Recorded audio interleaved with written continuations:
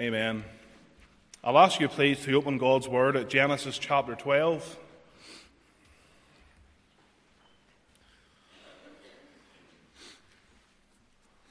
Genesis chapter 12, and we'll commence reading at verse 10. And we'll break into to chapter 13 and read down to the end of verse 4 in chapter 13. So Genesis chapter 12, commencing at verse 10 of the chapter. And the Word of God says there, "And there was a famine in the land, and Abram went down into Egypt to sojourn there, for the famine was grievous in the land. And it came to pass, when he was come near to enter into Egypt, that he said unto Sarai his wife, Behold now, I know that thou art a fair woman to look upon. Therefore it shall come to pass, when the Egyptians shall see thee, that they shall say, This is his wife, and they will kill me, but they will save thee alive. Say, I pray thee, thou art my sister, that it may be well with me for thy sake, and my soul shall live because of thee. And it came to pass that, when Abram was come into Egypt, the Egyptians beheld the woman, that she was very fair. The princes also of Pharaoh saw her, and commended her before Pharaoh. And the woman was taken into Pharaoh's house. And he entreated Abram well for her sake. And he had sheep and oxen, and he asses, and men servants, and maidservants, and she asses, and camels. And the Lord plagued Pharaoh and his house with great plagues because of Sarai, Abram's wife. And Pharaoh called Abram and said, What is this that thou hast done unto me? Why didst thou not tell me she was thy wife? Why saidst thou, She is my sister?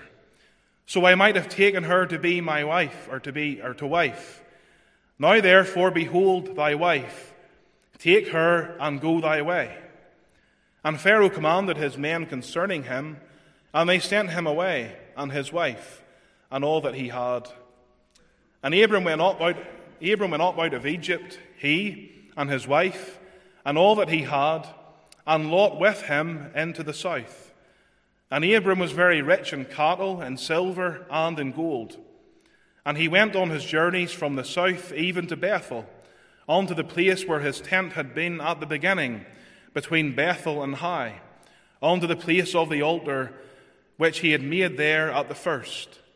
And there Abram called on the name of the Lord." Amen. And may the Lord speak to us through the reading of his word, and be pleased to bless it to each and every heart. We'll ask him. Amen. I'll ask you please to open your Bibles again at Genesis chapter 12. And before we come to consider some thoughts from this portion of Scripture, we'll seek the Lord's face in prayer, and we'll ask him for his blessing upon his word. Let us pray. Our Heavenly Father, we do pray for thy blessing now upon the preaching of the Word of God. Father, we thank thee for thy word, for God's revelation to us. Lord, we thank thee that it reveals to us that we are sinners, but it primarily reveals God's plan of redemption in the person of Jesus Christ.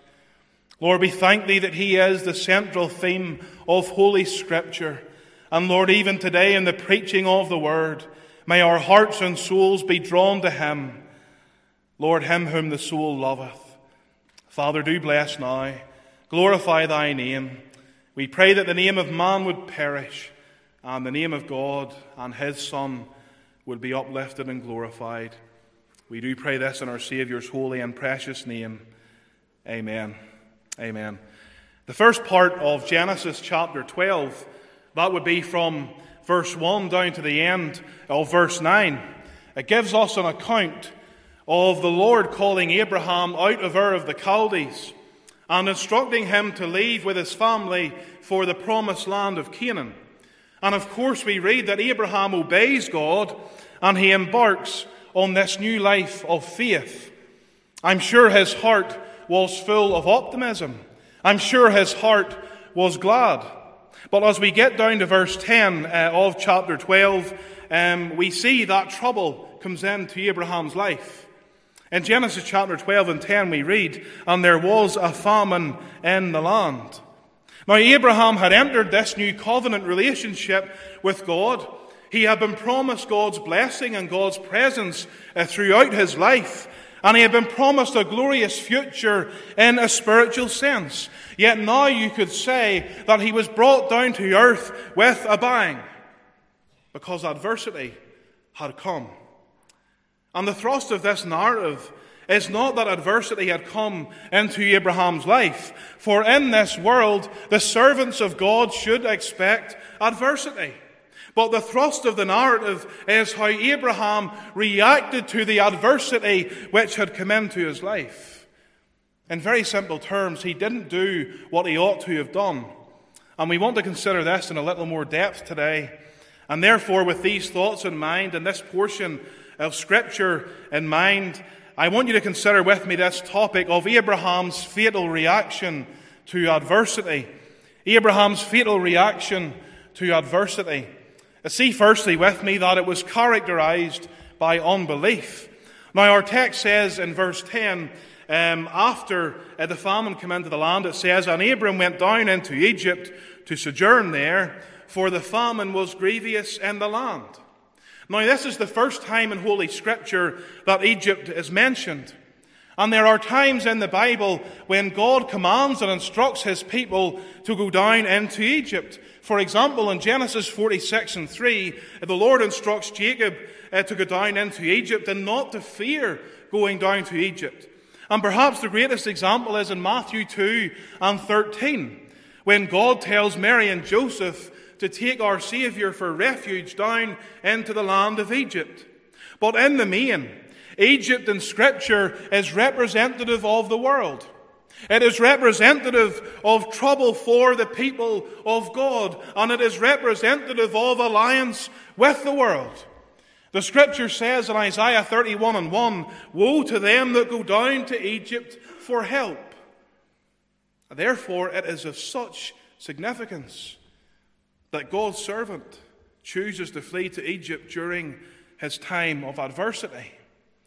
Now, we have to be balanced when we consider Abraham's decision, because we must remember that up until this point in Abraham's life, he had displayed what was an incredible faith and an admirable trust in the Word of God. Abraham received the promise of God that he would have children, yet he was old in age, and thus far his wife was barren. God called him to leave a comfortable life and called him to leave his own people to dwell in a land that he had never seen before.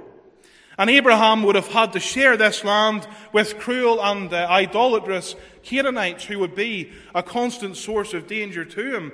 And on his pilgrimage, his small company got smaller as he had to endure the death of his father Terah. Now, added to this, verse 10 says that Abraham went to Egypt to sojourn there, so he had no intention of staying in this land. He thought, "I will go down to Egypt for a season, and I will return when the famine eases." He intended to go back to the land of promise in due course.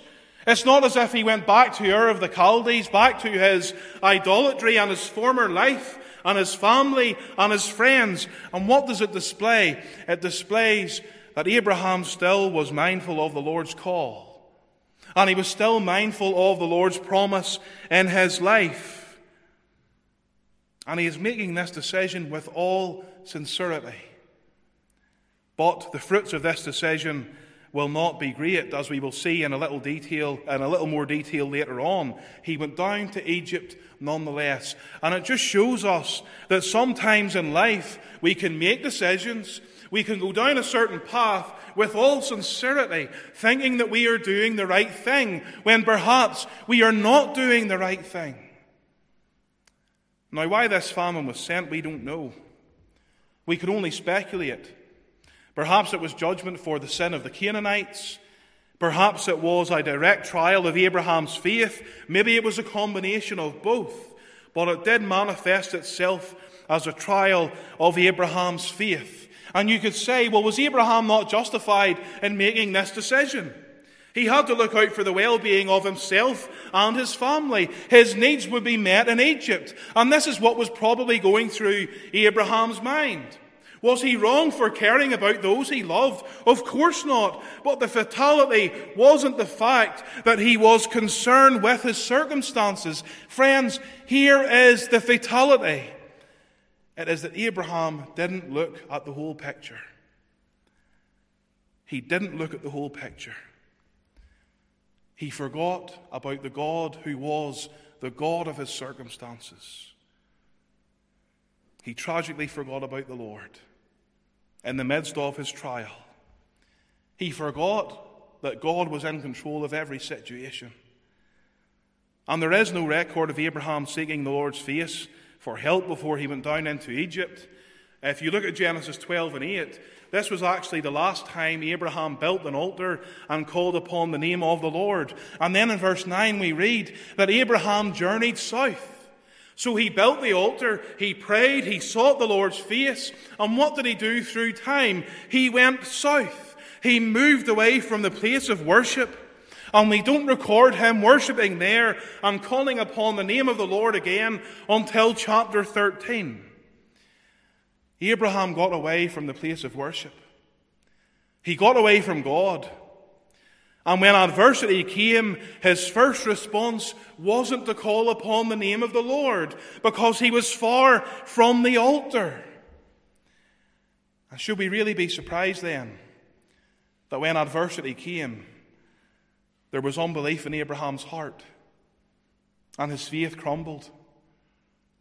Because he got away from God. He got away from the place of prayer. He got away from the place of worship. And believer in Christ, this ought to be a warning to each and every one of us. Because when we neglect and when we forsake those regular seasons we spend with God, what will happen? Unbelief will creep in. When we move away from regular seasons of worship, regular seasons in the Word of God, when we neglect the means of grace in the public place of worship, then we will be riddled with unbelief. And what will happen? Our thinking will become distorted.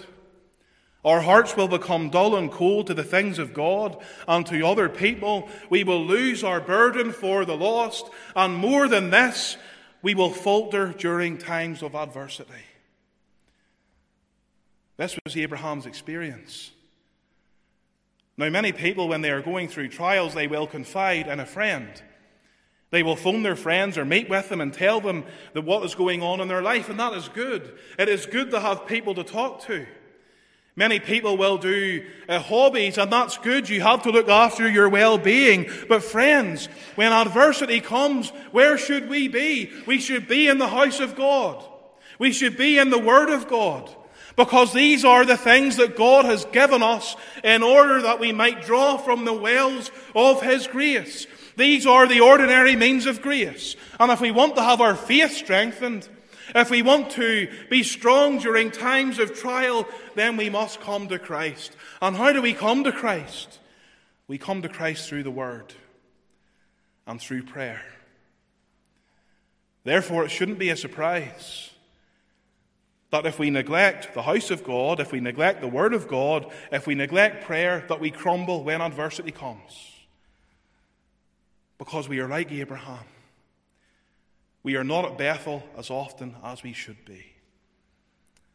Perhaps you're here this morning and you can relate to Abraham's experience. Have you got away from the Lord? Have you got away from those public and private seasons of worship and devotion? Do you feel yourself cold at heart? Would you say that you are not where you were a few years ago? Maybe your circumstances in life at this moment in time have caused you to think that you would be better going to Egypt, that you would be better leaving the church and running back to the world for comfort. What does the Scripture say? The Scripture says in Proverbs 3 in the verses 5 to 6, "Trust in the Lord with all thine heart, and lean not unto thine own understanding. In all thy ways acknowledge Him, and He shall direct thy paths." Christians, we are called to trust in the Lord. The answer to your problems today is not Egypt. It is not getting away from the house of God. It is not getting away from the house of prayer. It is not running to the world for refuge. This is never the answer. And it will bring the child of God nothing but trouble.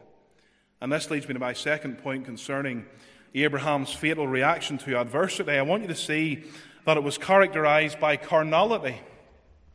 If you look at verses 11 to 13 of our text, we can see here that the unbelief in Abraham's heart and the fact that he had forsaken those exercises of religious devotion towards God is now being evidenced and manifested and outworked in his life. Because just as he and his household were about to enter Egypt, he determines in his heart that when the Egyptians inquire of his wife, he would seek to preserve his own life by telling them that she was his sister. And he was telling his wife and his whole household to partake of this lie also. Now, Scripture does tell us in Genesis chapter 20 and the verses 11 to 12 that Sarah was Abraham's half-sister. But what did he do when he was going into Egypt? He was telling a half-truth. And what is a half-truth? It is a lie. He was about to practice an act of deception. Now, I want you to see the pattern here. Because Abraham's initial sin was unbelief. He lacked faith in God. But now more sin is added to this sin of unbelief. What do we see now? He is now relying wholly upon himself and his own devices to preserve his own life and the life of his family. Now, he shouldn't have been down in Egypt in the first place. But when he was going down into Egypt, what should he have done? Very simply, he should have said, Lord, protect me. Protect my family. Protect my household. But he didn't trust in God because there was unbelief in his heart. So what did he do? He thought, I'll have to tell these ones lies. And then they'll not kill me. And my household will be safe. And through his lies, Abraham almost causes Pharaoh to sin. We read in verse 15 that Sarah was commended to Pharaoh and that Pharaoh took her into his house. Abraham could even have caused Pharaoh to commit adultery with his wife. And what had happened? His deceit and his cowardice left his wife at the mercy of an idolatrous and a murderous king of Egypt. He has made a mess of his life. And not only of his own life, but he has made a mess of the life of his nearest and dearest. Because there can be no doubt that when Pharaoh discovers all of this, Abraham is a dead man. It would be in Pharaoh's heart and Pharaoh's interests just to do away with Abraham, to kill him, perhaps even to kill Sarah, to kill all the members of their household and wipe them off the face of the earth. And what do we see here? We see the consequences of sin, which results from getting away from the Lord. And this is the way sin works. Sin adds to itself. It is like a snowball. As it keeps rolling and rolling, it adds layers and layers of snow upon itself before it is too large and it gets out of control. We shouldn't see it as a light thing to get away from God. We shouldn't even see it as a light thing to engage in a little sin. Because if you see it as a light thing to engage in a little sin, then you're simply in the dark as to who you really are and what you are really capable of. Now you think about this. When Abraham was at the altar in Bethel in Genesis 12 and verse 8, when he was calling upon the name of the Lord, when he was in sweet communion with God, he probably never imagined that very soon he would be down in Egypt, relying on the flesh, riddled with unbelief, deceiving the king, compromising his wife's honor, and having a broken household. Yet here he is, a man of great faith, a man of God's own choosing, a man described as the friend of God. And he is in the direst of possessions because of his sin. And this is something we need to realize. Sin is too strong for us. This is why we ought never to entertain it in our hearts. This is why we must guard our hearts. This is why we must never flirt from sin, and we must always flee from sin. Because if we don't flee from it, if we choose to even dabble in it a little bit, then before we know it, we will be doing things that we never imagined as Christians we would ever do. And that has been the experience of many a Christian. They have looked at something they shouldn't have looked at. They have said something they shouldn't have said. They have run about with company they shouldn't have been in, thinking, I'm strong. I'll not get away from God. I'm at the prayer meeting every week. I'm at church every week. And before you know it, they're away. And they're doing things that they never imagined and others never imagined they would do. Friends, never be complacent. It happened to Abraham, and it can happen to us as well. We still battle with the flesh. We still battle with hell. We still battle with the devil. And what do they want? They want our demise. They want us away from God. They want us to bring dishonor to the name of God. They want our sin to hinder the work of God. And they want our sin to hinder the advancement of God's kingdom. Ephesians 6:12 says, For we wrestle not against flesh and blood, but against principalities, against powers, against the rulers of the darkness of this world, against spiritual wickedness in high places. And believer in Christ, the world does promise so much. Abraham left Bethel and he eventually found himself dwelling in Egypt. Now, he went to Egypt with the view that Egypt would meet his temporal needs, perhaps even his emotional needs for a season. Yet it didn't turn out this way. Yes, he got relief from the famine. He got nourishment for him and all his. But what did he get as a result? He lost his wife. He lost his honor. He ruined his fellowship with God. There was no altar in Egypt to the heathen gods, and there were no new promises from God himself. There was no blessing to be found in Egypt for the servant of God. Egypt gave him a warm welcome, and it promised him so much. And it did meet his needs to a degree, but it took more off him than it ever gave him. And this is what the devil can even deceive God's people into thinking, and has deceived God's people into thinking. He has deceived God's people into thinking there's too much trouble in the church. You pray and your prayers are never answered. You go to church every week and you still have problems. Other people are being blessed and you're not being blessed. Nobody in that church bothers with you. You're getting nothing out of the preaching. It's better if you just leave. Was it not easier when you went to this church or that church? Was it not easier when you just watched church online? Was it not easier when you were in the world? This is what the devil tells us. And this is what the devil deceives us into thinking. Yet, friends, none of this is true. And no matter what the world promises and the devil tells us, and no matter what our wicked hearts even tell us, sin and the world delivers nothing of the sort. Its pleasure lasts for a season, yes, but it leaves a bitter taste. It ruins our spiritual walk. It breaks our hearts. It depresses our souls. It leads us to despair. It ruins our relationships. It wrecks our homes. And worst of all, it ruins our fellowship with God. That's what it does. Now, many people think, well, I'll run to the world for a season. I'll get it out of my system. And then I'll come back to God and come back to church. It's harder to get back than it is to get away from God. Because once your heart is cold, and once the devil and sin get a grip of you, it is most difficult. And people have told me that. People have said to me, I thought I'd be better off and happier if I just left the church and went to another church.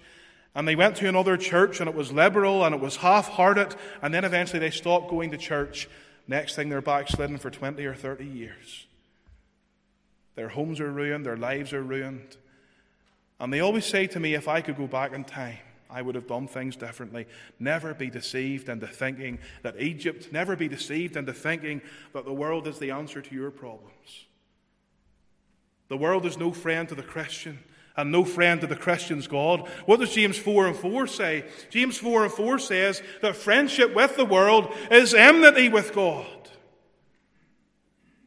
An unsaved person, the reality for the Christian is also the reality for you, because sin has created enmity between you and your God. What does that mean? That means that you are an enemy of God. You are a literal enemy of the living God. And what is sin leading you to? It is leading you to eternal destruction in hell. And as I said to the Christian, the world promises so much, and it gives seasonal pleasure, but in the end, it will take more from you than it ever gave you. It will take your soul. The Scripture says, what shall it profit a man if he shall gain the whole world, yet lose his own soul? You need to be saved, and you need to come to Christ. And you need to trust him for the forgiveness of your sins. Abraham's reaction to adversity was fatal because it resulted in carnality. But I want you to see finally with me concerning Abraham's fatal reaction to adversity that it was characterized by divine intervention. Now we move to consider verses 17 to 20 of our text. And what do they summarize? They summarize God's intervention in the life of his servant. Now verse 17 tells us that the Lord visited Pharaoh with plagues. And I want you to take note of the words, because of Sarai, Abram's wife. Now that phrase in the original language could literally be rendered on the basis of the word of Sarah. So Sarah had evidently, in her vulnerable position, she had sought the help of the Lord. And the Lord duly answered, and he plagued Pharaoh for her sake. She was the innocent party. And what did she do? She failed to do what her husband failed to do. She sought the Lord. She did what Abraham should have done. She was in the background of this whole narrative. And what did she do? She said a simple prayer. And the Lord answered. And it just shows that there are people in the background of God's work. They're never on the pulpit. They're never front and center. They're always at the back, barely noticed. But they are praying. And if the Lord answers those prayers, a mighty work can be done. And that's why, brethren and sister in Christ, who is in the background and he doesn't seemingly do much for the Lord, you keep praying, because this is what Sarah did. She sought the Lord, and what we see in the verses after is a marvelous intervention of grace and a marvelous deliverance. She sought him, and there is no record of Abraham seeking the Lord concerning this matter. Now, I would suggest that the intervention of God in this issue is twofold, because in verses 19 to 20 we read, "And Pharaoh called Abram and said, What is this that thou hast done unto me? Why didst thou not tell me she was thy wife? Why saidst thou, She is my sister? So I might have taken her to me to wife. Now therefore, behold thy wife, take her and go thy way." What was God doing? God was confronting Abraham with his sin. God was putting before Abraham what he had done. And shamefully for God's servant, he receives a rebuke from an idolatrous king. That is the most shameful thing that can happen to a child of God. To be rebuked, essentially by a heathen, by someone who is not saved, to have your moral character questioned by someone who is lost in their sin and who has no sense of morality. How embarrassing for Abraham. And how embarrassing that would be for a child of God. We have to be mindful of our testimonies and what other people think of us. I'm sure had someone went to Pharaoh in the days after and said, "What do you think of Abraham?" Well, he would have said Abraham was a liar and a bad piece of work, and he had to get rid of him because he caused him nothing but trouble. We have to be mindful of what people say about us, lest we get rebuked by those who are not of the household of faith. God confronted Abraham with his sin in a most shameful way, but God was also gracious because God restored Abraham's wife to him, and he permitted him to leave Egypt without any harm from the cruel Egyptians. Now really, without an intervention of God and without divine intervention, as I said earlier, Abraham was a dead man. And his wife probably would have been killed as well. And his whole household would have been killed, but by the grace of God he was spared. God intervened directly in his circumstances. And what does this teach us? This teaches us that God never forgets his people. He never forgets us. Abraham got drifted from God. You could argue that he had forgotten God, but the Lord had not forgotten Abraham, and he had not forgotten Abraham's family.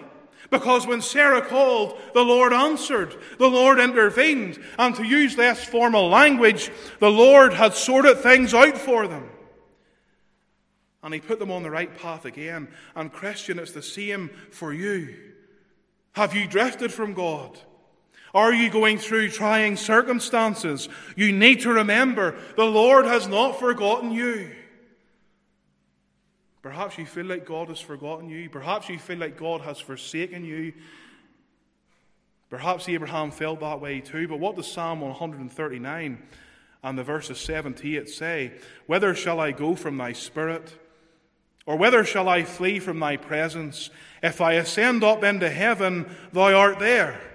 If I make my bed in hell, behold, thou art there. God is with us. He is with his people. He will never forsake us. And the strongest argument for this is when we consider God's redemptive purpose for mankind. Because in Sarah and Abraham's case, the Lord had a redemptive interest in them. Now in Genesis 12:3 we see the promise of God to Abraham that in him or in his seed all families of the earth would be blessed. Now this is the promise of Jesus Christ, who would be a descendant of Abraham. And therefore, from a redemptive point of view, God was never going to forsake his servants. God was always going to preserve them, because from them the Messiah would come. And Christian, it's the same for us in our case. God has a redemptive interest in us. He has started a work in us. He has begun a work in us, and he will see it through. We have been justified by the blood of Christ. We have been bought with a price. Was Christ's sacrifice in vain?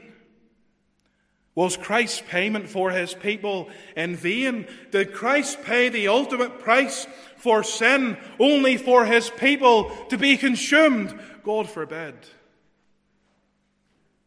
Friends, you may experience a season of chastisement, a season of walking afar off from God due to your sin. You may feel that God has left you to dwell in your sin or your circumstances. But friends, we must rise above our own thoughts and feelings. God said in Romans 8:29, Paul said, for whom he did foreknow, he also did predestinate to be conformed to the image of his Son, that he might be the firstborn among many brethren.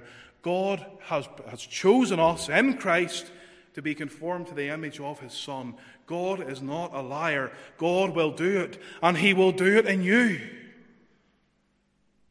And in Genesis 13, in the verses 3 to 4, we read that Abraham went back to Bethel. He went back to the place where he started, and he called upon the name of the Lord. This is where he should have gone in the first place. And perhaps these things never would have happened. But he was restored nonetheless.